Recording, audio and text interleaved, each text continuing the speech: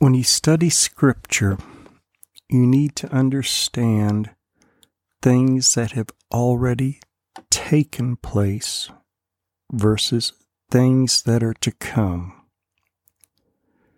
As we look at the passage today, sometimes people confuse this passage for prophecy that will come in the future. But this passage has already taken place. When Jesus spoke of it, he was talking to the disciples because they had questioned him about the temple, and they were talking about how beautiful it was. And Jesus Christ actually told them, "For these things which you are looking at, the days will come in which there will not be left one stone, another which will not be torn down." They were looking at the temple. This passage that we're looking at, Jesus described what was going to take place in their lifetime if they lived to see it. So please understand this.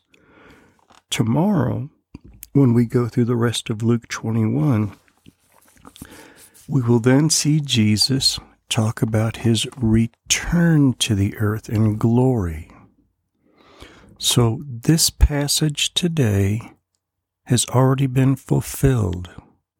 It is history, but it is something that can teach us a lesson for today. And Jesus continued by saying to them, "Nation will rise against a nation, and kingdom against kingdom. And there will be great earthquakes, and in various places plagues and famines. And there will be terrors and great signs from heaven. But before all these things, they will lay their hands on you and persecute you, delivering you to the synagogues and the prisons, bringing you before the kings and governors for my name's sake." The Apostle Paul is a classic example of the fulfillment of the Scripture, and so are the apostles. It will lead to an opportunity for your testimony. And that's what happened.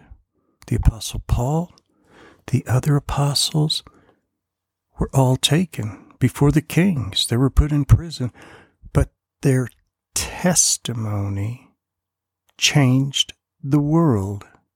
And because of that, you are a Christian. Now, it is the work of God in your heart, but their testimony set the foundation for the gospel to be told to the world. It continues on here. "So make up your minds not to prepare beforehand to defend yourselves. For I will give you utterance and wisdom which none of your opponents will be able to resist or refute. But you will be betrayed even by parents and brothers and relatives and friends, and they will put some of you to death, and you will be hated by all because of my name. Yet not a hair of your head will perish. By your endurance you will gain your lives." And that is such an interesting scripture, because he says they will put some of you to death, but yet not a hair of your head will perish. By your endurance you will gain your lives. And that's eternal life. But when you see Jerusalem surrounded by armies, then recognize that her desolation is near. Then those who are in Judea must flee to the mountains. Those who are in the midst of the city must leave. Those who are in the country must not enter the city. because these are the days of vengeance, so that all things which are written will be fulfilled. Woe to those who are pregnant, and to those who are nursing babies in those days, for there will be great distress upon the land and wrath to this people. And they will fall by the edge of the sword, and will be led captive into all the nations, and Jerusalem will be trampled under the foot by the Gentiles until the times of the Gentiles are fulfilled. Now this happened on August 30th, 70 A.D. The Roman forces finally overwhelmed the defenders, and they set fire to the temple. Resistance continued for another month, but eventually the upper and lower parts of the city were taken as well, and the city was burned to the ground. There were some who saw that.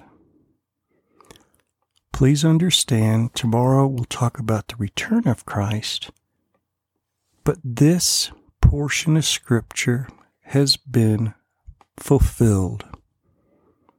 So what can we learn from it? Every day, we see reports of earthquakes, famines, plagues, wars erupting out, wars about to erupt out. In my decades of living, I have seen it gone from a time that as a child in school, we prayed every morning.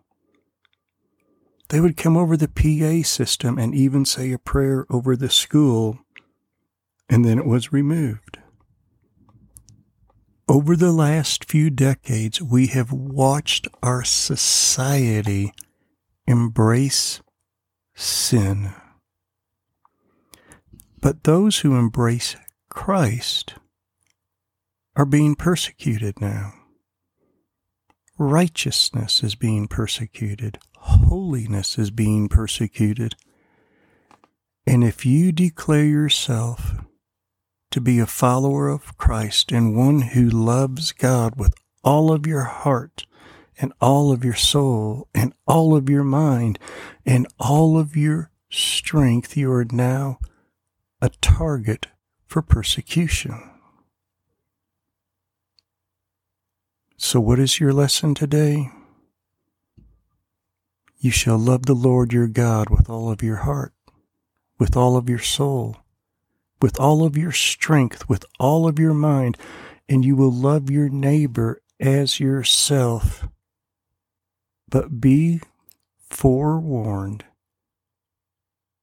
when you fully and wholly dedicate your life to Christ, you will be persecuted. People will pull you before others, demanding justice in their sight, in the sight of sin of this world. But this is how the gospel spreads. So remember these words. It will lead to an opportunity for your testimony.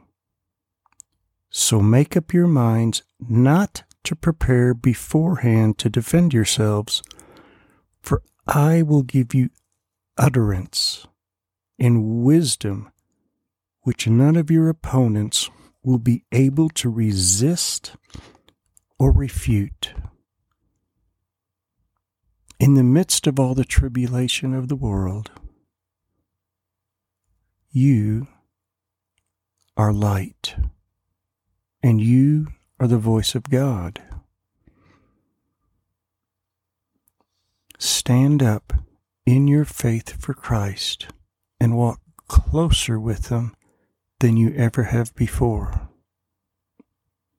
knowing that your testimony will be required of you. Father, take your child today and love them like they have never known before. Fill them right now with your presence. Embrace them and hold them and let them be filled with your love and the joy of loving you. And when the time comes, Father, give them wisdom and utterance that leads this world into your presence. Amen.